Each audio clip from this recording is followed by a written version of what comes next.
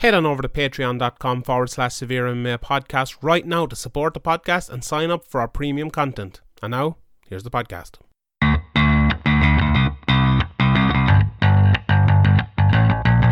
Graham McDonald is an idiot.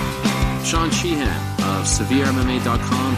He even has the audacity to call himself the quote-unquote pod god.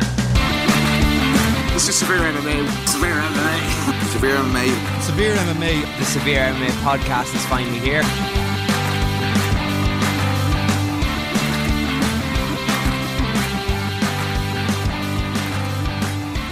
Welcome everybody. It's episode 254 of the Severe MMA podcast. My name is Sean Sheehan, aka the Quarantine God, joined today by the Michael Stipe of MMA Media, Graham McDonald, Irish MMA Media even, as we talk about, it was actually a way more eventful week than it had any right to be, so we have a few things to talk about, and we have a few other things to talk about as well that maybe are off the beaten track a little bit, and not every other MMA podcast is spending like 45 minutes doing it. But it's funny because I love the way everyone's like gone mad trying to get up content now, and like, oh no, we've not to talk about what we're going to do. This is my life every week with Patreon. I'm like, I need to get a podcast out Tuesday. Stop talking shite about nothing. That's your speciality. That's exactly my speciality. I was like, oh yeah, you were born for this lockdown.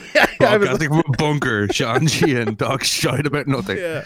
Oh no, I have to do another 10 minutes of talking shite this week. However else am I going to do it? Like, yeah, it's pretty. I was even those podcasts where we're like, oh, there was nothing really much in MMA this week. They always end up being like an hour of just. Yeah. And it's like, oh, it's an hour already. Okay. And being better than the other ones usually. Like, sure, we might as well. Why not? Like, it's a weird situation that this is kind of shown. Patrick Wyman is a great man. You know, he knows, obviously he's a fucking PhD in history, and he knows all about Dr. Patrick Wyman. But I'm not saying this verbatim, but he said, like, when something like this happens, it really exposes like the cracks in society, and I think in even our small little bubble society here, I think it's really exposed like the cracks in people and the way we cover the sport, and even some of the fans and the way they think about the sport and the reasons they care for the sport and things. It's a very illuminating time. I think I was listening to Dave Meltzer's podcast. What surprised you, or what surprised you? Nothing's really surprised me. About what? What's been illuminated to you? Like what? I know we talked about it last week, but I just think like the ability for people to in MMA media, I think the ability for people to like change around and produce stuff from home. Like it's pretty easy to produce stuff from home if you give it an hour or ring up me and ask me to do it. I'm willing to help anyone, no problem.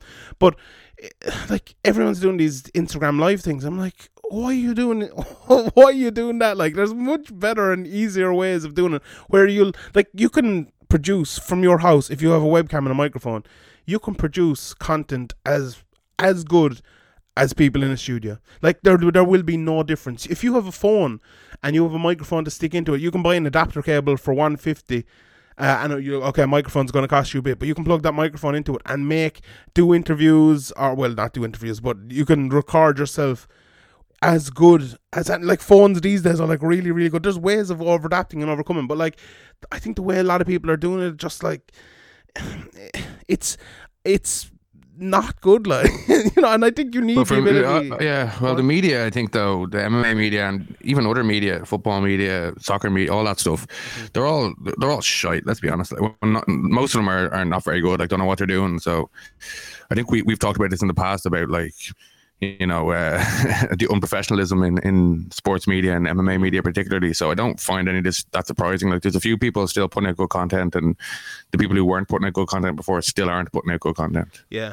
Well, yeah, I suppose it's not surprising, but it's really showing it up, I suppose. I think the thing about the kind of MMA in general and fans, I put up, and someone asked me to do it, to put up on the podcast Twitter a poll about should UFC 249 go ahead, and we'll get into that in a while. I don't want to start talking about that, but like, I think there was like 60% said yes, and like, I don't know, is that more a worldwide thing with people not understanding the gravity of the situation? But like, I've always railed against this, this hashtag MMA fans thing where people just like say MMA fans are absolutely shit. I don't believe that. Like, I think most MMA fans are actually like really good. You'll always have the fucking pricks around, but like 60% of people listening to the podcast wanted to go ahead, and I understand. Like, there's nobody in this world. Well, Nobody wanted to go ahead. Like, is that like kind of, hopefully it'll all be sorted and it'll be safe to go ahead, or they wanted to go ahead regardless? Like, I think if you're of the former view there, I think you're just kidding with yourself, to be honest. I really do. I don't know how anyone could have that view right now. It's just, we're not going to get out of this in 22 days time, like, or 21 days or whatever it is now. There's just no way. Like, it's not happening. It's only going to get worse. And can we safely say that the curse of Khabib versus Tony has caused all this? Yeah, I think we can. It's either Liverpool or Tony and Khabib. It's one of them.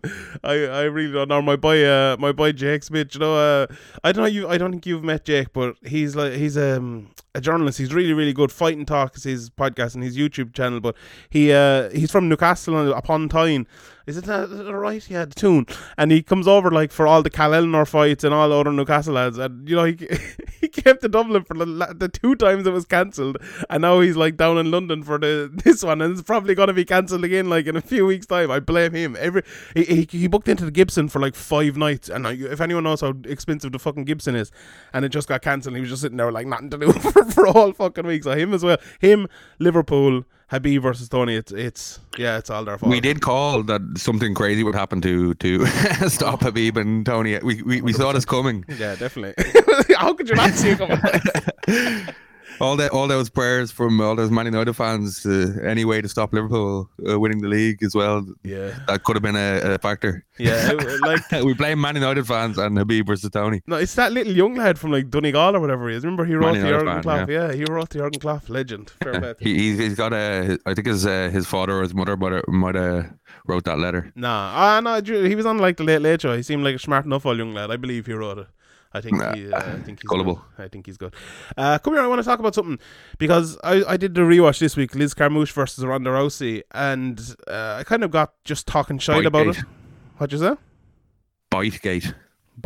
Oh yeah, it is Bitegate. I mentioned that on the podcast, but like I said, I wanted to start on a topic maybe other people weren't talking about, so maybe just a few minutes talking about Ronda Rousey. Like, I know I've mentioned it before, but I don't think we've ever kind of talked about it as a topic. But like, I really think because of the quick downfall of Ronda, and because of maybe her attitude to that downfall, I don't think people appreciate what she was or how good she was for her era. Okay, I'm not saying like right now Ronda Rousey against the best women in the world, she's probably getting destroyed by not a lot of them, but a good few of them, a lot more than she was back in her day. But I think we still have to appreciate her for how good she was in her day. Like, I was listening, talking about Dave Meltzer again, but I was listening to him again, and he was talking about how the history of MMA, we don't really appreciate our history as much as say wrestling. He was talking about when people look back at like Ric Flair or Hulk Hogan and appreciate how good they were for that era. Like, I think though it's WWE do a much better job of like, say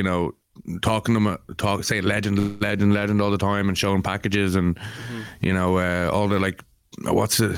The Hall of Fame ceremony? I think is a big day, and it's like a big thing, and it just kind of adds more prestige to it. And the UFC Hall of Fame is just like, oh, some guy on Twitter, there's like on Twitter goes there, oh, some guy got inducted into this wing of the UFC Hall of Fame or whatever, and everybody's like, oh, whatever. Yeah, I agree. Like, Ronda's in the Hall of Fame, I'm pretty sure. You just go up on the stage and get a jacket and that's it. It doesn't... Maybe because it's so recent as well, the history is like, what, 25, 30, 25 years. So it's not very long. Like, but I think maybe a bigger thing is that, like, say like Chuck Liddell, he's someone now who should be really lauded as like a legend of MMA, a great fighter for his era, was the champion, did everything that needed to be done in the sport.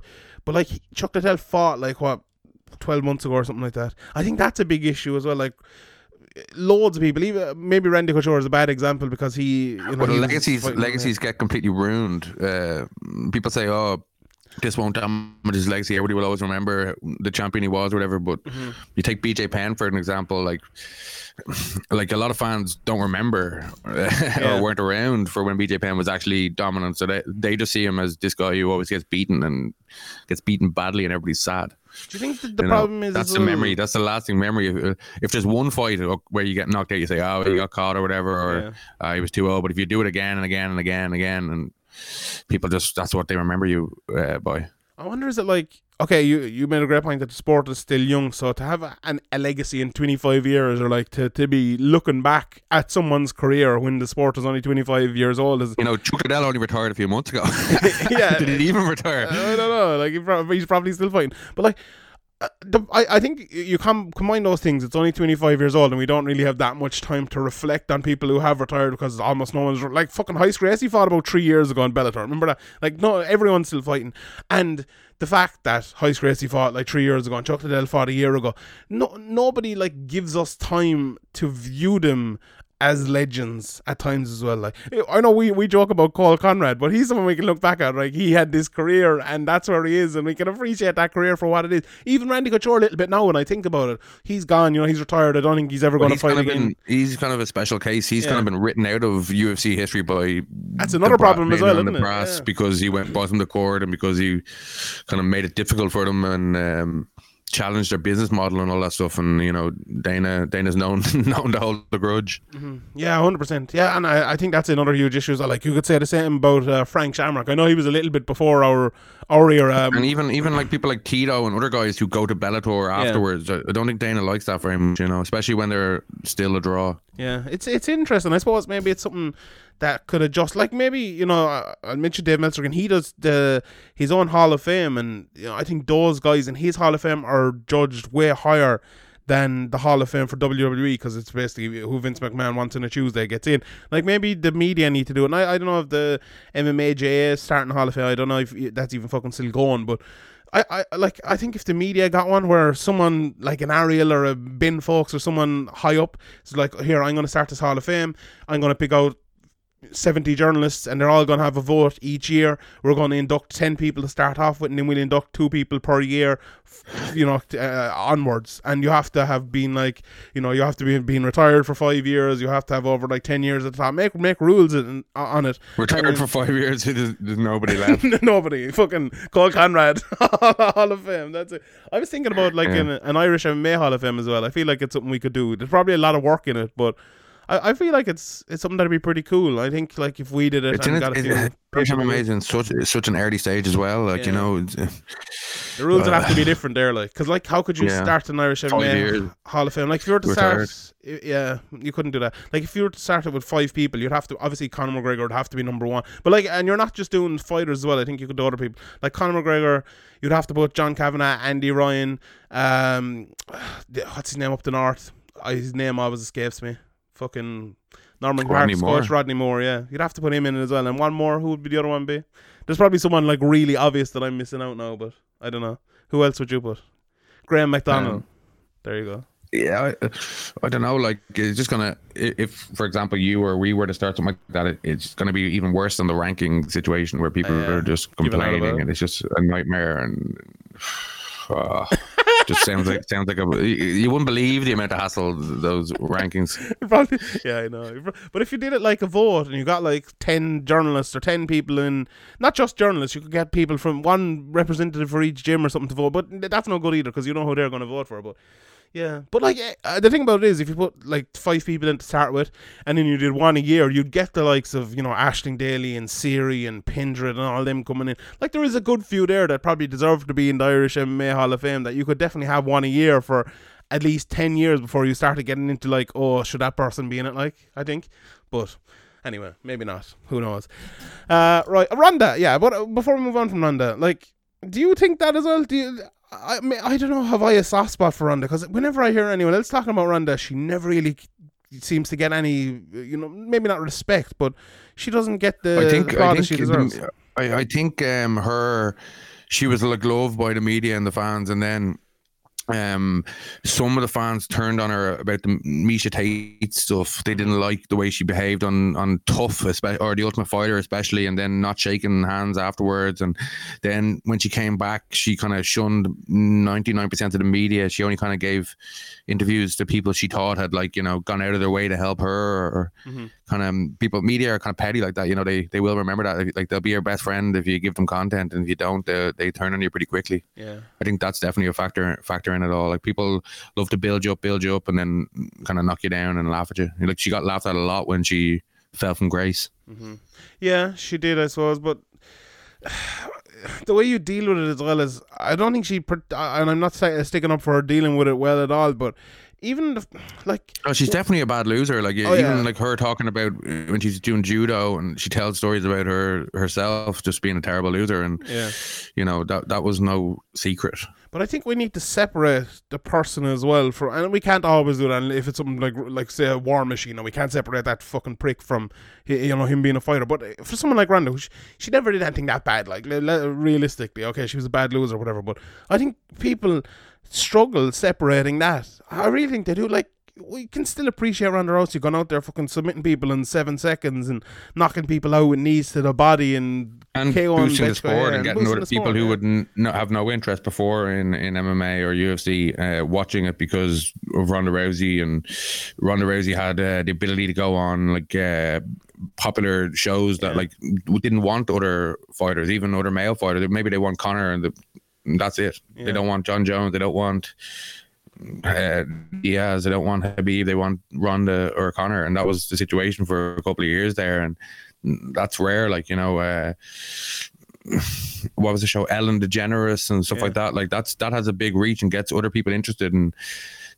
Ronda was good at doing those shows. Like she kind of knew what to say, like not to be the kind of fight mode Ronda in those shows, but to not be too nice as well. And she came across as like a kind of role model for a lot of people. And obviously when you're on top, people can't wait to see you fall. And then when she lost spectacularly, and I don't think it helped with her coach Edmund and all, like you know, that stuff didn't help. And just a lot of it around it, people didn't react well to her losing. But you know, that happens a lot in sport, and I wouldn't kind of include that. If I'm looking at somebody's legacy, I wouldn't include the reaction to a loss, or them not doing media or whatever, or them being a bitch to somebody on The Ultimate Fighter or whatever. That wouldn't factor in for me. Yeah, but it does for a lot of people, like you were saying. Yeah, it does. Yeah, but I think there needs to be a separation. So, like, and we're leaving on this, maybe what she did for women's sport and women's MMA and in WWE as well when she went there, and even before that they started all like this women's evolution because of Ronda Rousey. And you know, you wouldn't have people like Becky Lynch, you know, Limerick's own, doing really well there. You wouldn't have Amanda Nunes today where she is, or you know, Chris Cyborg, well, you know, being as big a star as she has become today. Or you probably wouldn't have the likes of, you know, Leah McCourt coming up in Ireland, possibly anyway never would have even been in the UFC if Ronda wasn't there, if that potential matchup wasn't so talked about and craved. So, you know, there was a lot of kind of problems between the UFC, Dana and Cyborg, but Cyborg got brought in with a view to a Ronda matchup, in my opinion. So maybe that wouldn't have happened, and Cyborg would have just never actually made it to the UFC. Yeah, 100%. I totally agree, and that would have been a shame as well. We would have never seen that brilliant, like, I don't know why, but that Cyborg Nunes fight is, I really have a soft spot for that fight. I absolutely love that fight, and if we'd never seen that, it would have been a shame. But yeah, however, I think we need to appreciate, you know, it's not like Ronda Rousey like failed a steroid or drug test or anything. You know, people do worse things like cheating and drunk driving. Bad. Yeah, you know, we can move on to John Jones as well. Like, you know, the amount of things he's done, people kind of just expect it now. Like when that one happened the other day, I just like, oh yeah, well, you know, it's the end of the world, but John Jones is still John Jones. Yeah, I read Dave Doyle did a great article. He's like, for a second there on what was it, Thursday or whatever day it was, it's like we had a speck of normality. I was like, yeah, we did. It was funny because like I saw the news coming up, and like Andy Stevenson got onto me, was like, well, I write an article, and I was like, oh yeah, that's new. Yeah, you better. It's like I didn't even register, and then I saw like an hour later someone saying, will John Jones get stripped of his title? And I saw someone put a betting odds, and it was like a huge favourite that he would be stripped. And I was like, really? He definitely shouldn't be stripped. Well, we can get into that in a second, but like, if most people did this, like, they probably would be stripped. But with John Jones, I literally did not have a second thought about it. I was like, all right, it was just John Jones, let's move on. And I didn't even think about it anymore. Like, it's weird that he is. And it's funny because I looked it up on Twitter. If you search John Jones Dana White last chance, I looked it up and Dana White said this is John Jones' last chance in 2015. Did he not say like 3 or 4 years ago, John Jones, you can't trust him, we'll never put him in the main event again? Yeah, and all he this did. Stuff. Yeah, he did. 5 years ago, he said it was his last chance, and this is John Jones doing it again. Like, it's. I don't know. Like, the thing about John Jones, every time something happens with John Jones, people make excuses for him, I think, a little bit. They say, oh, he obviously has, addiction problems or mental health problems or something like that. And maybe he does. No one knows what's going on in someone's head. But, like, I don't know, has John Jones ever shown signs that, like, whenever something bad happens, he feels like really bad about it, and he comes out and he's like apologetic and everything. But then, like, you give it 2 months for it to blow over, and he's like laughing about it, and he's making jokes, and he's like being cocky about it as if he doesn't even care about it. Like, and I don't know, is that the sign of something that's struggling with it? Yeah, that could be persona as well. Like, maybe deep down he thinks differently, but he just says that. But you also got to say that, like, he is like innocent until proven guilty and all that stuff. And this could just, I don't know. I think one of them is like a felony. Is it like how much more aggravated DWI? But I think was there this? I didn't see it in the video, but apparently it was somebody shot a gun and. Well, there was no gun shooting in the video, yeah, but I don't know what the crack with that was. But like, so I don't know if that will cause a lot of trouble or not. Like, I don't know, but if it's just a DWI, I think he got off lightly the last 2 times, so maybe it won't lead to any kind of jail time or anything. Maybe some kind of last chance or something like that. But like, unless he ends up doing jail time, like, I don't see it affecting his UFC career too much. Yeah, at all. On the incident itself, like, I'm not sure. I was talking to a few lads from America, and they were saying, like, oh, people driving around shooting guns at signs and stuff is not a big thing in America. It just happens all the time. I'm like, that's a complete culture shock for me. Like, I couldn't believe that. I was like, all right, so it's actually like Breaking Bad, is it? And like fucking Jesse Pinkman driving around fucking shooting stop signs and stuff. I was like, all right, okay, fair. And it's Albuquerque as well, funnily enough. But yeah, it's, I don't know, driving drunk. Like, there's no excuse for driving drunk. Like, I really just think John Jones is a shithead. I don't think he has these big underlying issues at all. Now, maybe I'm wrong, you don't know, but I just think, like, John Jones doesn't give a fuck. He will have 4 or 5 drinks and then go out and drive his car. Like, he just will, and it's been shown down through the years that will happen, and he's done it over and over and over. And you can't make excuses. In America, for it's kind of it's more like accepted that people will drink and drive as well. Really? Though. Shouldn't be. It's not like in Ireland. Yeah, it's not like in Ireland. I think it's more like in Ireland, like 50 years ago, where like, I'm local, I'm just down the road, I'll drive. It's definitely more. Or in Kerry now. Yeah, it's definitely, exactly. It's definitely more like socially, like, not frowned upon, more socially acceptable. Like, over here, it's really kind of frowned upon, as well as like highly illegal. Yeah. But in America, obviously it is illegal, but like, they'll give you like a few warnings or a few fines and things first. And over here, it's obviously a lot more serious. So maybe that's part of it. But when you're John Jones and you've already been in all this trouble, it's just like, what are you doing, man? What are you doing? Like, why are you doing this again? Like, I think he was saying in the did you watch the body cam footage? Yeah, I did. Yeah, he was saying, like, oh, like, they were asking him to do like the sobriety test. Yeah. Which, in fairness, like, it was kind of hard to understand what the officer wanted. I didn't have a clue what he was saying. I was like, what? Any questions? I was like, I don't know what's going on here. Me neither. But I've lost my train of thought there. Oh yeah, John Jones said he said, he did it okay, I thought, and then but he kept saying things like strange things like I have really bad short-term memory and stuff, and he said he was kind of like do the alphabet backwards, I think it was, or so, and he's like, my daughter is dyslexic and stuff. He just said strange things like that. Like, it was just really kind of odd. Like, he was kind of like, I don't know, he can't control where his mind's wandering all the time. Yeah, there's no way I could do the alphabet backwards. But like, the video to me wasn't that shocking to me. I didn't think he was that drunk or anything, but like, it was probably, he obviously had a few drinks in him or whatever, but it wasn't like the shocking video where he's like falling out of his car or anything like that. I didn't think it was like that bad watching the video. I know some people are like, oh, this is sad, the last few minutes of that is so sad and everything. Was like, yeah, I didn't think so. I thought it was just like a lad who had a few drinks and was an absolute idiot and trying to worm his way out of it, like he always tries to worm his way out of everything. I thought it was just, and the cops kind of gave him a chance to like worm his way out of it. They were like, so you were driving earlier, or you were going to drive now or whatever, and he was but he just kind of didn't know what to say. Yeah, but he could have been like, oh yeah, no, I was just getting something from my car.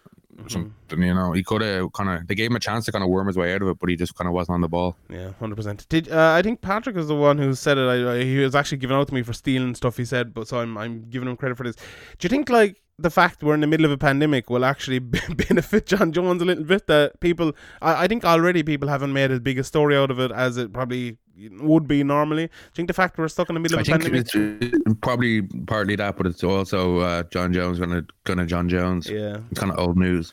It's fucked up, like, because he's done so many bad things that we're just kind of expecting it, and it's not a shock anymore. it's mad how these things fucking happen. It's like, I don't think anyone, like McGregor has done lots of bad things. For example, this is probably in my mind because I watched the Maradona documentary there recently, but like, you know, Maradona with a big bag of Coke beside him, like the first time everybody was all over it, now it's just like, oh, there we go again. Yeah. You know, it's like not news anymore, you know? Yeah, it is, and that's a sad situation. Like, the problem as well is, you know, and I when I interviewed Conor McGregor, I asked him about that, like having lots of like yes men alongside you and stuff, and you know, he obviously disagreed with that. Baloney, a lot of baloney, but like Shawnee Baloney. I think that's pretty obvious for John Jones anyway, and like, how is it not? You know, how does it not happen for someone? You know, when you've a lad walk around with a microphone alongside you for 5 years, and you're Mike Tyson, you know, and you have loads of hangers on with you for years and years and years. Like, how? And you're so rich, and you're probably coming from an area so poor. You get away with everything, you know. Yeah. You've got away with everything your whole life. Everything's come easier than it has for a lot of people, or than it comes to a lot of people. Mm-hmm. You kind of like, you know, you kind of got a hot hand or whatever, you know, as they say in America, like you're on a streak. You just, everything's going correct, like everything's going right. Everything you do seems to, even when you do bad things, you seem to just get away with it. You know, Teflon John, yeah. You know, like, yeah, exactly. Yeah. You know what I mean? Nothing seems like out of bounds. Like, you know, why wouldn't he think he probably will get away with this? You know, yeah, he probably will get away with it. But the punishment isn't that severe, and probably won't affect him that much. So probably he thinks chances are he'll get away with it without even being caught, and if he does get caught, he'll probably get away with it anyway. Yeah, it's funny because I think we really have to look at this from the MMA spectre more than anything else. Like, if this was Mo Salah, right? Well, maybe not Mo Salah, he's a bad example. Well, let's say I don't know, Firmino, right, playing for Liverpool, one of the best players in the league for the last few years, you know, one of the best players in the world, really, really good player. Like, if he did this, like drunk driving like 3 or 4 times, taking fucking cocaine, failing drugs tests, getting picograms, pulsing up them all the time, hitting pregnant women, do you think he'd still be playing for Liverpool? Like, do you think he'd still be... Well, if you look at Sacco, he like basically took some like diet tablets or something, and they were actually not illegal, but he got flagged wrongly by like USADA or whatever, and it ended up whatever, and it ended up taking months to sort out, and he basically never really got back into the team, and then was sold. He was good too. I like Sacco. And I think I heard at the time, he'd like turned up to like some like video study session, and that was basically all right. You're done, like, you know. So it's a lot more strict and a lot more professional in in soccer, especially at like the top level, like Liverpool. Yeah, but maybe you could say like, okay, Sacco, I really liked him. I think he was a good player, but he wasn't like a top player. But I think even with remember Mutu, the time Chelsea bought him, and when they bought him for like fucking, you know, not a world record fee, but not 17 million, I think, or something. Yeah, but it was 17. A big fee for that time, and he failed a cocaine test, and they like made him pay out his contract and got rid of him and everything, like, and immediately for one incident. And like, I think everyone thought that was maybe a little bit harsh, but I think like if you look at it from like the soccer spectrum, maybe America's a little bit different. Where the NFL, you can take a fucking bit of cocaine and stuff and you'll be grand. But like, I think when you look at it from an MMA bubble over us, it's like, oh yeah, it's not going to happen. Like, it's weird because we see this an awful lot, and it's a different sport, and obviously when the sport is and the UFC is run by Dana White, who cares about nothing but money, which we'll get to shortly, talking about UFC 239. But the fact that John Jones is one of his biggest draws, John Jones can do what he wants basically and get away with it and keep coming back and coming back and coming back. Like, if this was any other sport, there'd be no question right now about him getting stripped of a title. I'd be interested to see though what Jones's numbers have been on ESPN, like against kind of guys that, okay, we kind of said before that Dominic Reyes had a good chance, but obviously John Jones is kind of seen by us and by the fans kind of more as, he's definitely going to win all the time, especially when a casual fan hasn't really heard or has only briefly heard of or not heard at all of the opponent. So I'm wondering how valuable is John Jones to the UFC? Is he as valuable as when as when the UFC pay-per-views were on the normal DirecTV or whatever it is format rather than this ESPN Plus. Like maybe the UFC at some stage, maybe not this time, but at some stage we'll have enough of John Jones and just be like, fuck this, we're taking the belt away, and we're until you go a year or two or whatever it is without fucking doing anything stupid, then we're not giving you any kind of title shot or main event or anything like that. Yeah, and another point as well to go on with that, maybe to transition us then, over. You know, somebody will get injured and you know, a card will need a fight and he'll be fucking headlining the card. You know how it goes. 100%. Like I think maybe to transition us to UFC 239, but connecting with that as well. And I'll mention him again. Dave Meltzer said it and I mentioned it before in the podcast, that the UFC have a deal with ESPN now, according to Dave's reports, that no matter what they do, no matter what numbers they draw, ESPN are paying them for 500,000 draws. So like that's their guaranteed number, you know, the equivalent of what 500,000 draws buys would have been 2 years ago or a year ago or whatever it was. So that's what they're getting paid, no matter if they do 50,000 or maybe if they do more, they'll get more. But that's their guarantee. So I think someone like John Jones, who would have been drawn that's around that, mental. Yeah, who would have been like, say John Jones against Dominic Reyes, how much would it have drawn? Like normally it might have drawn higher ballpark, let's say 800,000 as a high watermark for a John Jones Reyes fight. On ESPN Plus, it's probably drawn a lot less than 500,000, I would say. You know, when it's a person, as you said, most people think he's not gonna have much trouble with. So that's another probably a reason why John Jones is not as important to them. But I still don't think he's gonna ship him. But it's another reason as well, if we transition to UFC 239, why they are mad to do this card, why they want to do this card no matter what, even though there's a fucking worldwide pandemic going on and they could cause a lot of trouble. They want that 500,000 buy money. And okay, Khabib versus Tony might do a lot more. I think from what I've heard, it's actually like kind of, I have nothing to back this up, I just heard it, but Endeavor basically are kind of laying off people and kind of in a bad way themselves. Obviously a lot of companies are, but the UFC is like kind of the one kind of bright light doing well in Endeavor, so they kind of need it to keep going. So maybe it's kind of coming from above Dana. Maybe it's not a Dana thing. Maybe Dana's just kind of following orders. Yeah, well, he was asked about that then on his Instagram or whatever. He's like, no, I've no boss, it's all down to me. So he's taking on himself. Obviously Dana tells a lot of lies. Don't believe his lies. Endeavor's other things have shut down though. Like I know they're losing lots of money and they're losing in other ways as well. But like this is a situation where we're out of the realms of, you know, a shady business or like shitty, maybe not shady, shitty business. We're completely away from that. Like we're in the middle of a worldwide fucking pandemic here. America is now the biggest country in the world with more numbers than China or Italy or anywhere. And where is that going to be in 3 weeks' time again? Like I think the big issue is like traveling. How the people are going to get there? How they're going to come back and everything like that? Like, are they going to spend 2 weeks in quarantine when they get there and 2 weeks in quarantine when they come back? Like, there's only 3 weeks away, so they want to be going. Like, the thing, where's it going to happen? Okay, a lot of people are talking about Florida, you know, the Dubai, Abu Dhabi.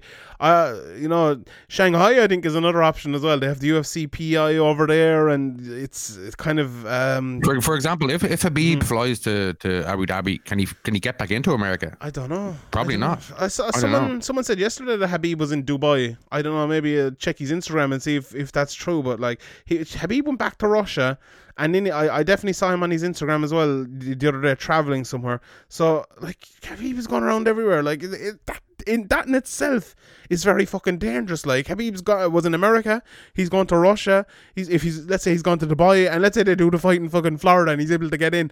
Like, how many people has Khabib met in that time? Like, we're trying to stop the fucking spread of this thing here. We're trying to stay in our homes, and Khabib's going around to fucking 4 countries. And it's not just Khabib, you know, fucking Tony Ferguson might have to fly to a country, or Jack Correa might be coming in from Brazil, or, you know, if he's in America, going somewhere else as well. Like, it's craziness. And are these guys on private jets, or are they sitting on planes with 200 other people? I'd say they're just sitting on planes. Like, I doubt they're going to get everyone a fucking private jet. Like, and there's no card there now either as well. Dana White said, like, the card is not going to happen as it happened. Francis Ngannou versus Jairzinho Rozenstruik is wanting to be on that card as well. Like, we don't even know where it's happening.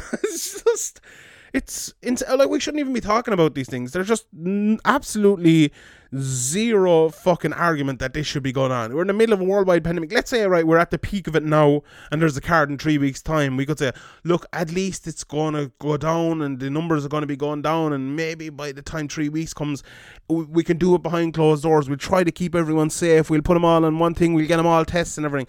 But not now. Now is the time we all need to be inside, staying away from everyone else. We don't need to be grappling with a man in a cage and have a referee touching us and have people putting Vaseline on our eyes and going to an airport and going to a fucking TSA agent and meeting fucking 5,000 people inside an airport and then flying on a plane with another 300 people, or even if you're on a private jet with fucking 30 people getting home. We do not need that right now. That's what we don't need. I don't know. That feels like it's something that shouldn't even need to be said, like, should it? Yeah, well, Ireland, the Irish Taoiseach just announced last night from midnight last night that it's basically a kind of lockdown where in Ireland where the airports are actually still open, which doesn't really make any sense, but you can only, if you're going to exercise, you can only go kind of 2 kilometers from your house. I think it's once a day, is it? Yeah, that's it. Yeah. Go to the shop for groceries or whatever, or like a medical appointment or the chemist or things like that. But you can't just be, strolling around having a cracker. It's basically it's if the airport's probably the next thing to go, but I suppose there's a lot of problems that causes for people, but this is meant to last for 2 weeks. Shutting the airport for 2 weeks, I don't know how much damage that would do, but it kind of seems like it probably needs to happen. Yeah. If you're locking everybody down for 2 weeks, but you're still letting people in from other countries, it just doesn't really make much sense. So yeah, there's a lot of problems with the kind of the quarantine and the lockdown, but it shows how serious this should be taken. That governments like Irish government and other governments are putting these measures in. 100%. And like the fact that these decisions aren't made lightly, at all. And like the fact that we're talking about countries doing it, like these decisions are going to bring the countries to their knees economically, socially, everything, but it needs to be done because Dana White said you can't hide from this. It's like, you literally cannot hide from it. That's how you get away from it. You hide from it. You stay away from it.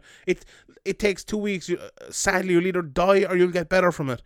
And if we all give it that 2 weeks and stay away from it, okay, it's still going to be around. It's still going to linger in some places, but it's going to vastly dissipate the amount of people and like the strain in our beds. Everyone has heard it all before, but like, that's way more important to do that than to have a fight. And like, there's nobody listening to this. Nobody in the world loves fucking MMA and loves sport as much as I do. I fucking live for it. I spent fucking 10 years of my life getting paid nothing so I could fucking cover MMA. No one has put more fucking shitness into it than I have. And I still don't want it to go on. Like, and people say, oh, if the car goes on, you'll still cover it. I'm like, what? Oh, I really, really don't understand why people would say we shouldn't cover it. Like, should we just ignore it and act like it's not happening and just let the UFC get away with it? Like, should we just completely do that? Like, the fact that I'm saying this now 3 weeks before people shouldn't go physically and cover it. Oh, well, media, yeah, they wouldn't be allowed anyway. Yeah, they wouldn't be allowed. But, yeah, like, but for example, if the UFC were like, if Dana was like, yeah, whatever, 10 100%. Media, they shouldn't. Like, be careful. Like, even if you're a fit and healthy person, like from what I've read or what I've heard, if you're like a fit and healthy person with no kind of underlying issues and of like a young age, you'll probably nearly definitely be fine. But you could footballers come in and said, oh, I've had this, I've tested positive, I felt absolutely nothing, and now I'm clear. So basically they didn't know they had it. So you could have it, not know, go see your granny or go see your parent or somebody with asthma and give them it, and they could have some serious repercussions. There could be some serious, if not deadly, repercussions from that. And it's rare as well, but young people are starting to die now. A 17-year-old completely healthy, fit person died there yesterday. Was it in England or somewhere? Like, you see there's loads and loads and loads of 20-year-olds, 24-year-olds around the world dying from it as well. So it's not, okay, the chances, if you're a 25-year-old listening to this and you're a fucking do BJJ 5 times a week, you're probably not going to die from it. But you could. You see, Roman Reigns, the wrestler, he had leukemia before, and now he's pulled himself off of he's taken himself off of WrestleMania because because he's leukemia and it's obviously an autoimmune thing. So if he gets it, he could literally die. Like one of the fucking fittest people in the world. Like Paulo Dybala, the Juventus player, said that he got it, and he said the symptoms were pretty mild, maybe not pretty mild, but he had a cough and like a chest infection or whatever for a few days, and then he went to train and he couldn't do anything. Like he was, and that, you know, another one of the fittest people in the world. Like apparently, and I'm no doctor here or anything, and needless to say, but apparently like really messes with your lung capacity and stuff. And obviously we're very early days, so we don't know if that'll come back or whatever. But you know, it's not good for you. It really is not good for you. And you made a great point there. It's not just if you don't get it badly, or if you don't even know you get it, it's spreading it to other people. And that's the thing as well about these fighters. Even if they are tested, right, let's say Khabib, right, goes over and he gets tested and he doesn't have it, and he goes in, and Tony gets tested and he doesn't have it either, and they go in and they fight. Like, what's to say they don't go out and, you know, the security guard is there and you know, on the way out on the door, and goes, oh, well done or whatever, and aerosol comes up, and then they get it. And then they give it to all their team in the hotel, and then they give it to the fucking people in the airports on the way home, or all the people in the private jet if they're on that on the way home. Like, it's okay, the chances might be small or whatever, but it's a small thing. One person doing it like goes to thousands and thousands and thousands of people, and that's what really need to stop. And MMA is not that important. Are they going to make Khabib? You know, Khabib cuts a lot of fucking weight. Yeah, are they going to make Khabib and Tony cut a lot of weight, damage their, not damage, but like lower their defenses, like by draining their body completely? Like I'm not a doctor or a scientist, obviously, but I'm sure it's not good for your immune system to not eat properly, to drain your body of a shitload of water, if not nearly all water. That surely makes you susceptible to sickness. Like you hear guys getting sick during their weight cut just normally when there's not this kind of virus going around. Yeah, 100%. Like, and the problem with that as well, let's say, you know, Jacare is supposed to fight Uriah Hall on this card. You can easily move that to light heavyweight, you know, say, look lads, don't cut any weight, fight at 205. I think both of them probably be happy enough to do that. You can't do that with Khabib versus Tony because it's a title fight. Well, you can't. Well, you can just say, fuck it, we're the UFC, we do what we want. This is for the belt, but it's at 170. They're not going to do People that. People are going to be like, this isn't legit. But they could, you know. It would be the smart thing to do if they were to go ahead with the event. I agree. I think they should do that. But people aren't going to be like, Tony beat Khabib. But if Tony was to beat Khabib, he only beat him because it was at 170 or something, you know. I'd love to see that, but I'd love to see it not happening. But if it did happen, I'd love to see that happening. But yeah, I doubt it. But it's like, you know, it's the UFC could do it, no problem. Yeah, it is. Right, let's you know, a couple more things to talk about here. Just a quick thing here. Did you see ATT have outlawed trash talking? I was like, this is the most American thing of all time. Like, imagine if that happened in a gym in Ireland or anything in Ireland, or you can't talk shit about your teammates. So like, what? Imagine not being able to talk shit about your friends. Like, what would you say? It's just the weirdest thing ever. And this obviously comes from Colby and Masvidal, where like every time we seem to talk about Masvidal these days, it's like, oh, he's just completely jumped the shark. It's like, it's so weird. What do you think of this outlawing of trash talking from Colby Covington? Well, first of all, I love the phrase "jump the shark." Yeah, it's great, isn't it? It's brilliant. It's brilliant. If people don't know, Fonzie in Happy Days literally jumped over a shark. So they ran out of things to do on the show. So that was kind of means. That'll be us on the podcast in about 3 weeks. Yeah, that happened years ago. Let's be honest. Yeah, it did. Yeah, that just sounds like it's definitely not going to work. No. Yeah, it's stupid. Makes no sense. Michael Chandler is a free agent now as well. We threatened about talking about it last week. Well, not a free agent yet. He's one more fight and then he becomes a free agent. He's fighting Vincent Henderson, if I'm not wrong. Like, I know we talked about Chandler, I think the last time he signed his contract, which actually wasn't that long ago. Is he actually that valuable to anybody, really? That's the thing. I think he's way more valuable to Bellator than he would be to the UFC. Like, I don't think the UFC are going to... How valuable do you think he is to Bellator? Like who can he fight that people will be up for? Like, you know, Eddie Alvarez, that was great. The first fight, it was brilliant. The second fight too. But since then, has there been any big Mike Chandler fights? Iron Michael Chandler. I don't know, but the thing about Bellator is I think it's People still like if he walks into Dave and Buster's, do people still recognize him? Still recognize him. I think just kind of having names or like having this former champion on your books and having him towards title fights, I think it's still good for him. Like, and I know they have like maybe his day has, and that's why I kind of brought it up to talk about that. Maybe his day has passed a little bit because they have, you know, bigger stars than him now. Even I think the Pitbulls, even with this thing with SBG, it's making him a little bit bigger because people are kind of talking about him and they've kind of developed this anti or versus SBG thing, and it's good for SBG lads as well. But you know, Benson Henderson came in, he was a champion in the UFC, and everyone else, that just means more than being a champion in Bellator, and people, you know, look at you in a different way. And you know, they have even up the higher up the weights, they have the Moussasis who came over from the UFC and Rory McDonald, and I think Lima has become a bit of a star. So we've gone from a stage where, as you mentioned there, Eddie Alvarez and Michael Chandler were the only stars in Bellator for a good while, but now we've lots more. So I don't think Chandler is as valuable.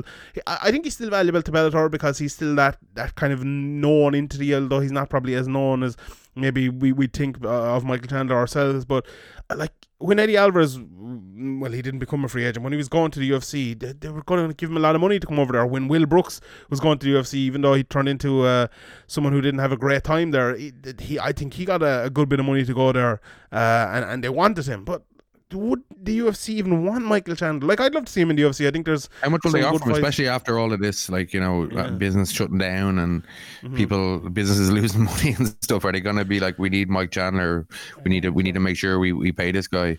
Yeah, I find it very hard. I could see him ended up at PFL or somewhere maybe, because they seem to be giving lads a lot of money. Like, they got Rory McDonald. Maybe they're in the stage where Bellator were a few years ago, where they need to like pay over the odds a little bit to get these fighters. Or you just go to ONE FC and fight Eddie Alvarez again. Yeah, yeah, maybe I'd watch that. That'd be fun. But like, I'd be surprised if he didn't end up back at Bellator. He just seems like a lifer, you know. He just seems like a guy who's always going to end up at Bellator. But who knows? But speaking of like lightweights who are in other organizations, did you see this week? I think it was James Lynch put up an article like the biggest washouts or whatever was in UFC history. Gilbert Melendez, the only win of Gilbert Melendez's UFC career, or Giblert as people like to call him, was the Diego Sanchez fight. Isn't that fucking mad? That's the only fight Gilbert ever won. That's hard to believe. Like, he lost all his other fights. And he failed a drug test during the thing as well. So it's been a terrible run in the UFC for him. It was only weed though, wasn't it? Be grand. I don't think it was. I think it was some kind of testosterone thing, wasn't it? Or did it not come out? Was that the one that didn't come out? I don't know. Maybe not. Who knows? Allegedly. Allegedly. Allegedly. We'll just beep over that. Yeah, apparently. Owen Roddy said that he wants to see Conor McGregor versus Justin Gaethje on July the 11th. I know for a fact they're all listening to my podcast, because I was the one who said that long ago when everyone else was saying, nah, that's not the fight to happen. Everyone wants to see him fight Masvidal or fight, you know, someone else. And I was the one come out and said Justin Gaethje, just like I said this season. There's been a lot of talk about it for a year, hasn't there? Nah, that was me. It was all me. I'm pretty sure it's been tried to put together before. No. Well, yeah, but what do you think of that fight anyway in July? Like, I know we're not... July, like, I don't know. Like, is that a bit close? Maybe. Like, a big issue as well is like, how are you going to fucking train? Even if it is, you know, I think a lot of people are kind of saying June, July is an estimate, and I know, you know, it could go on till fucking next year or who knows, but let's say it ends in June, right? And I think it's July 11th is the big card. So let's say it ends in June, the start of June. That's only a month that Conor McGregor can go in there and get fucking, you know, Keane Cowley in training with him or whoever else is there sparring with him. That's a big fucking issue, I think. And it's a bit not just for McGregor, it's a big issue for Gaethje as well, because McGregor's a different sort of fighter to prepare for. And I think Luke Thomas has made this point brilliantly as well, that even if we do get these fights... Whoa. Luke Thomas made a brilliant point. No, yeah, it's the first time for everything. But I think you've gone mad with this self-isolation. Somebody go check on Sean. Anybody live near the Limerick? I don't want. I'm in quarantine. The door's locked. You can't come in and check me. But yeah, he made the point that, like, even if these fights happen, how well prepared are the fighters for the fight? Because, like, when you're fighting Khabib, let's say you're Tony, and I know Tony fucking prepares with inanimate objects all the time, so maybe it's a little bit different for him, but Khabib is a very...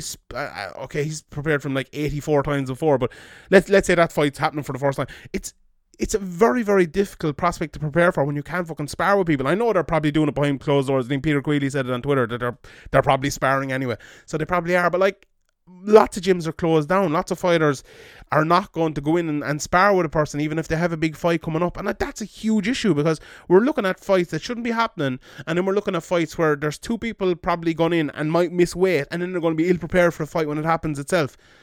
Like, it's just such a fucking disaster at all sides. Even like, okay, it's what, 3 days, 2.5 days left in so let's just say it's April. So April, May, and then in June, this virus is going to be eradicated, or pretty much eradicated, and you're going to be able to start like weight cutting and training with people, and I don't see that. Yeah, I don't either. Yeah, but yeah, well, but I think the overall the McGregor versus Gaethje fight. Like, will you be able to fly your people over to America, like to start your camp, or it's I don't know. It just seems a bit far fetched, a bit optimistic. I think one benefit that Ireland and Conor McGregor may have, that I think we're going to get out of it way quicker than other places, because I think, in fairness, I'm no fan of the Irish government, but I think they've done a great job of it, and we started very early, and I know a lot of people got into lockdown themselves long before the government said to go into lockdown, whereas everyone I speak to from like the UK and America and stuff, and I know there's a lot of people probably listening to this who'll say I'm wrong, or that they're not doing this, but they don't seem to give a fuck, like, or maybe they didn't for a long time, maybe they do now, but this, for the last few weeks, they did not give a fuck, and there was like people just going around and like on the tube over in England and stuff, and people out at beaches, and I know you had bits of that as well in Ireland, but I remember the first night they put in restrictions, and there was people in like the bars in Ireland, everyone went fucking insane, and the bars were shut down the next day. Like, I really think Ireland has done a great job on it. It should have been probably earlier again even, but look, better late. The best time to plant a tree is 20 years ago. The second best time is today. Like, and I think Ireland have done a good job of doing that, and I don't think America and the US have done that, and they're gonna drag us down a bit, I think, honestly. But I think the McGregor, let's say if we do in Ireland, if and in other countries, if they were to shut the airports, it would definitely would surely, like, from an uneducated mind, it seems like it would definitely slow down the spread into Ireland. And we're an island, so people can't cross. Okay, they can cross from Belfast, if you want to call that a different country, or from the UK, or from Northern Ireland, if you want to call that the UK. But besides that, like, you know, it's easier for us to close borders than it is for nearly every other country. So if we were to close our airports, we definitely could kind of, you know, have a big advantage over a lot of countries in stopping this or slowing this. Yeah, and with the fact that we're an island nation, as you said, but we're very spread out. I think that's very unfortunate. I know it's like Dublin and everything, but it's very unfortunate. Most of it's in Dublin at the moment. But the fact that everyone else around the country, there's a lot of people, you know, living out in the middle of the country, and they're not going to come absolutely near anyone. Self-isolated 90% of the time anyway. No houses for miles. Exactly, but it's even like, let's say you're someone who's making medical products in a factory in the middle of Dublin City, or, you know, or you have to go through the middle of Dublin City to get to your job. That's very hard. Whereas if you're doing it in fucking, let's say, Limerick, you can probably just, you know, drive from here to Limerick, get into work. Okay, you might be near people, but there's a lot less of an issue of it happening if you're not going through fucking 100,000 people in the streets in the middle of fucking Dublin City. You know, it's very but to get back to MMA, do you think, like, I know, okay, maybe my premise is wrong, maybe Ireland won't get out of it quicker than everywhere else, but let's say it does. Do you think there's any hope, like, okay, it might benefit Conor McGregor because maybe he'll be able to get back training quicker than Justin Gaethje or Khabib or wherever else, if it's going on longer in America or England or Russia or whatever. But do you think maybe there's a possibility, a bigger possibility now than before, that McGregor's next fight might be in Ireland? Do you think, like, it could go on a long time in America, and maybe it'll be all right in Ireland, we can hold events here? Well, yeah, if Ireland was to be kind of declared safe or whatever is going to happen when the disease is kind of under control or the virus is under control in certain countries, if Ireland was to be one of the first ones, and Dana is pushing to be the first sport back and all this stuff, so maybe they would, you know, kind of, you know, abandon or not abandon, but kind of discard the cons of putting it on in Ireland, and just say, well, we can get going here. It's not ideal, the timing and all that stuff, but the time zones and all that stuff. But if Ireland was, I think that's definitely a possibility, and I'm sure Conor would put some pressure on the UFC brass as well. Plus, and this might sound very coarse here, but the fact that people are isolated and quarantined wouldn't that mean they'd be able to buy a pay-per-view in Ireland at an earlier time? Like, if let's say there was pay-per-views, an Anthony Joshua fight was on here and the pay-per-view was on at 2:00 in the day right now, you're like, oh yeah, fuck it, I'll buy that because I'm at home, I'm quarantined, I'm not going anywhere. They put on like for example, a championship game, a championship soccer game, like the league below the Premier League. They put on one of those games, it'll probably be the most watched game of football in decades. Yeah. So like, yeah, I think there's a way bigger possibility now than the Irish League, before. the Irish Football League could be huge. If they can get going. Get something going. We'll watch anything. But let's answer a couple of questions here from over on Patreon, and we'll answer the rest on Patreon. I did 2 Q&As last week. I don't know about this week. Sean Denny sent in his thing this month for us to look at the Diaz brothers. So I think we did Nick before, but to do Nate and Nick together. So that'll be out Wednesday. I don't know if we'll ever get a chance to record it, but we'll probably record it during the week anyway. That'll be out on Wednesday. So sign up patreon.com/Severe MMA podcast, and all your questions, if you send them on Twitter, Patreon, wherever, every single question will be answered, unless it's something like illegal that I can't talk about, over on Patreon every single week. 52 weeks of the year.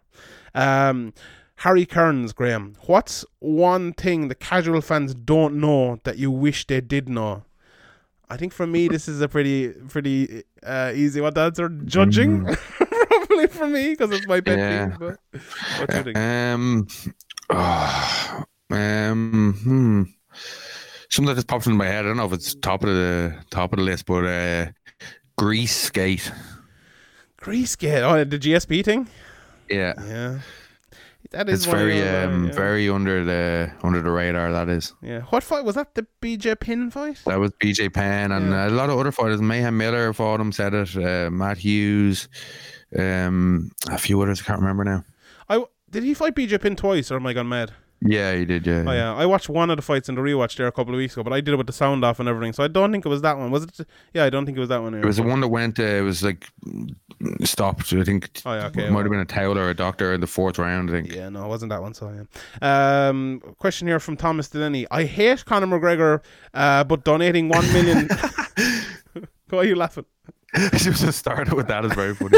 Your close personal friend. I was like, I hate Conor McGregor, but donating 1 million is no small feat. And although cringe, his video might actually get through to Gims not doing their part. I now like Conor. Yeah, like the video was a bit mad. You know, it was. At the end, I now like that video. McGregor, it was like. You can't. McGregor's reaction to this, I think, has been fantastic. To be honest, okay, the video might have been a bit over the top or whatever, and you know, I trust the people making the decisions, especially Tony Hoolan. I think he's a very good man in Ireland, and you know, but I think the fact he's encouraging people to stay inside and encouraging the country to do more and supporting him and giving £1 million, like he's saying it and. Also, you know, backing it up as well. Like when Klopp did that thing, right? And this is a bigger point here than McGregor. But when he did that thing, you know, in the press conference where he said, you know, you should be looking at the experts and looking at like I slagged him obviously over that, but I think that was dead right. I couldn't agree with more. And I think more people in his position should do that. But I actually think that has changed since then, because we're not in the position now where.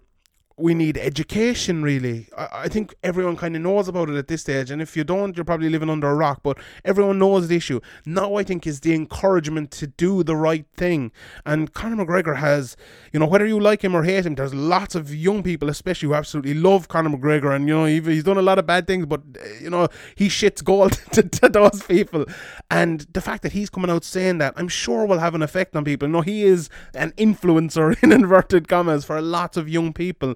And him coming out saying that and making 2 videos and tweeting about it all the time is a really, really good thing. And that's even beside the fact that he's given £1 million as well for personal protective equipment. So you know, people always say, "Oh, you got to be a role model. You got to be a role model." But then when you try to be a role model, they stop, mind your business, or this is cringe or whatever.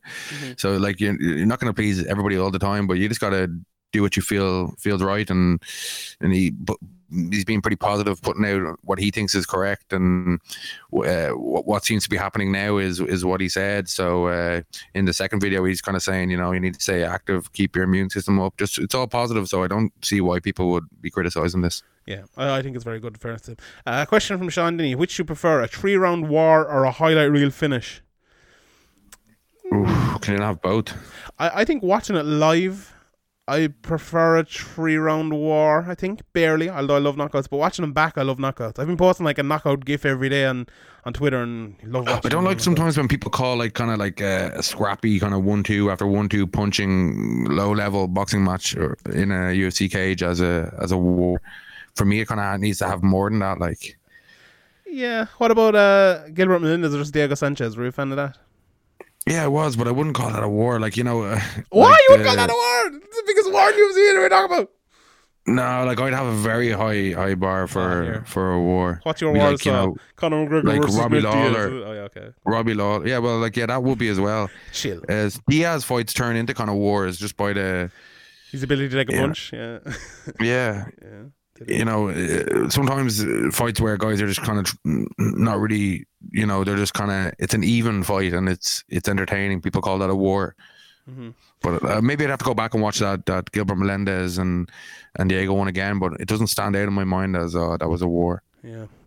What? Hold on. Gilbert Melendez versus Diego Sanchez. Like the first round of Daly and Diaz was a war. Like. I don't think you need to rewatch fucking Melendez. Yeah, maybe I do. We should do that. We should watch it together and make a video out of it next week or something. Right. Post show. Anything to talk about? What have you been doing? I've been watching The Wire. I know we talked about it a little bit before we started, but you've seen The Wire before, haven't you? Yeah, I saw The Wire. Yeah. I went a good few years ago now. Yeah, I'm episode 3 of season 2 now, sort of like on the boats, and they just found all the dead women inside in the Hold thing, on, spoiler alert. Oh yeah, well, yeah, sorry. Whoa, can you actually spoil alert the thing that came out 10 years ago? Like, so if I tell you what happens in the end of every you, season, you it's don't okay. tell me because you know now me. Like, okay, yeah, I just owned myself there very quickly, didn't I? But yeah, what have you been doing anyway? Have you been watching anything good or anything? What was it called? The Tiger King on Netflix. Did you watch that? No, I haven't watched it yet. Everyone tell me to watch it. It's pretty crazy. It's funny. It's very funny, all of it. Did some woman just like feed her husband to a tiger or something? Allegedly. Allegedly. So she did. What? Possibly. Yeah, possibly. God almighty. I rewatched Band of Brothers as well. What a great fucking show. Like, what a brilliant I watched show. it for, I think, was it 3 seasons in total? Or? No, it was only 1 season. Or one there season. was a second season, the Pacific. So that was a similar thing. I watched that back then. Yeah, it was 10 episodes, I think. But they're all like an hour long or something. It's brilliant. It's kind of from the medic's point of view. Is that thing, is it? No, it's like, one of the episodes. One of the episodes is, yeah. That's what, I was just making sure I'm thinking of the right thing. Yeah, it's very, very good. Your man, Damian Lewis is in it. And I like what's his name? Not Jimmy Kimmel, the other one. What's his name? The other late night presenter in America. Fallon. Jimmy Fallon is in it, yeah, and Tom Hardy is in it, and Cillian Murphy is in it, and Michael Fassbender is in it. It's an unbelievable cast of people. It's really, really good, and I got FIFA 20 as well. So yeah. Oh, did you? Yeah, I haven't even got a TV. Never mind really? PlayStation. What? Hold on, what the fuck are you doing? Not just TV. like everything I need on the laptop, or God almighty, like, you live in Dublin, like get on adverts and you get a fucking TV for like 90 quid in like 10 minutes. Good. There's TVs in my old gaff I could get, but no, it's fine without it. So you have like Sky Go if you need it, or you can plug it into a TV and watch it in a way bigger screen, like. But then you end up just having it on in the background to distract you all day. Like, fuck that. Hold on, you're living in quarantine with no TV. How the fuck is this possible? Sure, we haven't had a TV here since we moved here. That's fucking That's about crazy. a year and a half ago. Also as well, now that you bring it up, last week we were talking about the Brazilian tap and if that was xenophobic or not. Yeah. You're married to a fucking Brazilian. I forgot about that? Why don't you just ask her? What she has to say about it? That wouldn't be a scientific survey. One person's opinion, yeah. Nobody tweeted. Anecdotal evidence. Nobody tweeted us anyway saying it was xenophobic, so I think Think we're we're in the alright. clear. Now that you brought it up again, now you shut up, Sean. Yeah, Shut up. saying that, but yeah. No, Anything it's else? not it. No. That's it. Fair. I've been watching Emmerdale. That's how fucking sad I got. I actually a tip as well for people. Like if you've Google alerts on your phone, turn them off. Like that, I thought that really helped me. I was like getting fucking down in the dumps thinking about all the shit, but I turned them off. And I listened to like one news a day. That's fucking plenty. Like, gee, that's one tip I'd give people to deal with this quarantine. Just fucking turn off the alerts on your phone. Fucking watch a film, watch The Wire, like everyone has one series that they've never seen. Like everyone has either not seen like Game of Thrones or The Wire or whatever. And The that now's the Shield or time. Breaking Bad or Yeah, I saw my boy Pulver over in The Sound of Violence saying Treme. Apparently that's a really good show. I never watched it. how do you spell that? I think it's TREMME or something like that. Apparently it's like The Wire, he said, but it's like set out like The Wire, but not exactly a similar sort of story. But it's after Hurricane Katrina in New Orleans. I remember at the time looking at like the ads. It used to be on Sky Atlantic and like thinking, oh yeah, that could be really good. But I never watched it. But yeah, it's supposed to be good. So maybe that's an idea for. You've never seen Game of Thrones either, have you? Oh, I watched like an episode and most of the second episode. I just couldn't do it. No, you have to do it now. Come on, you have to do a Game of Thrones. No. You have to do a Game of Thrones. It's the greatest TV show of all time. Like people say, oh, the last season and stuff was shit, but you know, I prefer to download Football Manager and play that instead. Oh god, I remember one of the lads I used to go to college with just had Football Manager on his laptop, and we used to try to make him study, and then we go into his room and he's just playing fucking Football Manager. Like some lads are going to be fucking wanking in their room and they would try to try to fucking hide their computer, but he's playing Football Manager. He's like, no, don't look at me playing Football Manager.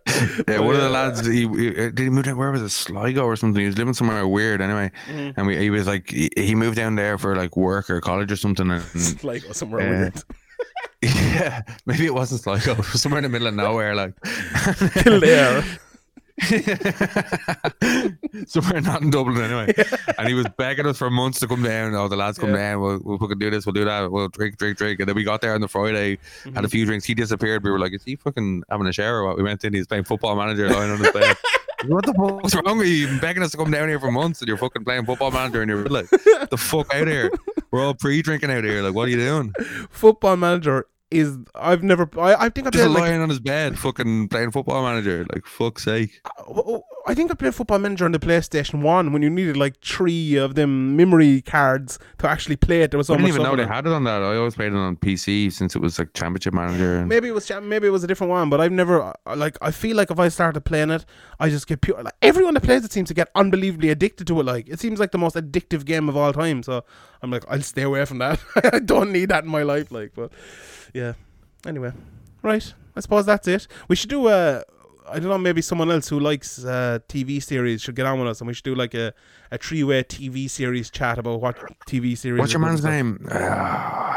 Damon Martin. Did he used to do? Oh yeah, he did. some Yeah. kind of, he used to like spoil TV shows for me by posting about them on his Twitter Okay. reviews. Yeah. He'd put up a review, but the headline would like tell you what happened or whatever in like a TV show or whatever. Yeah. I'd love to get him on to talk about Game of Thrones. I feel like myself and Damon talking about Game of Thrones would have a fucking great podcast. But yeah, someone tweet him and say, "Here, Damon, the lads are talking about getting you on the podcast." I actually had him on the podcast before, on this podcast. So yeah, maybe that's definitely something we'll probably think about doing. All right, that's it. Thanks everyone for listening. Hopefully the quarantine is going well. Hopefully I'm not at all staying healthy or getting exercise or eating well, but hopefully everyone else is doing it, and I might get into doing it here shortly. But.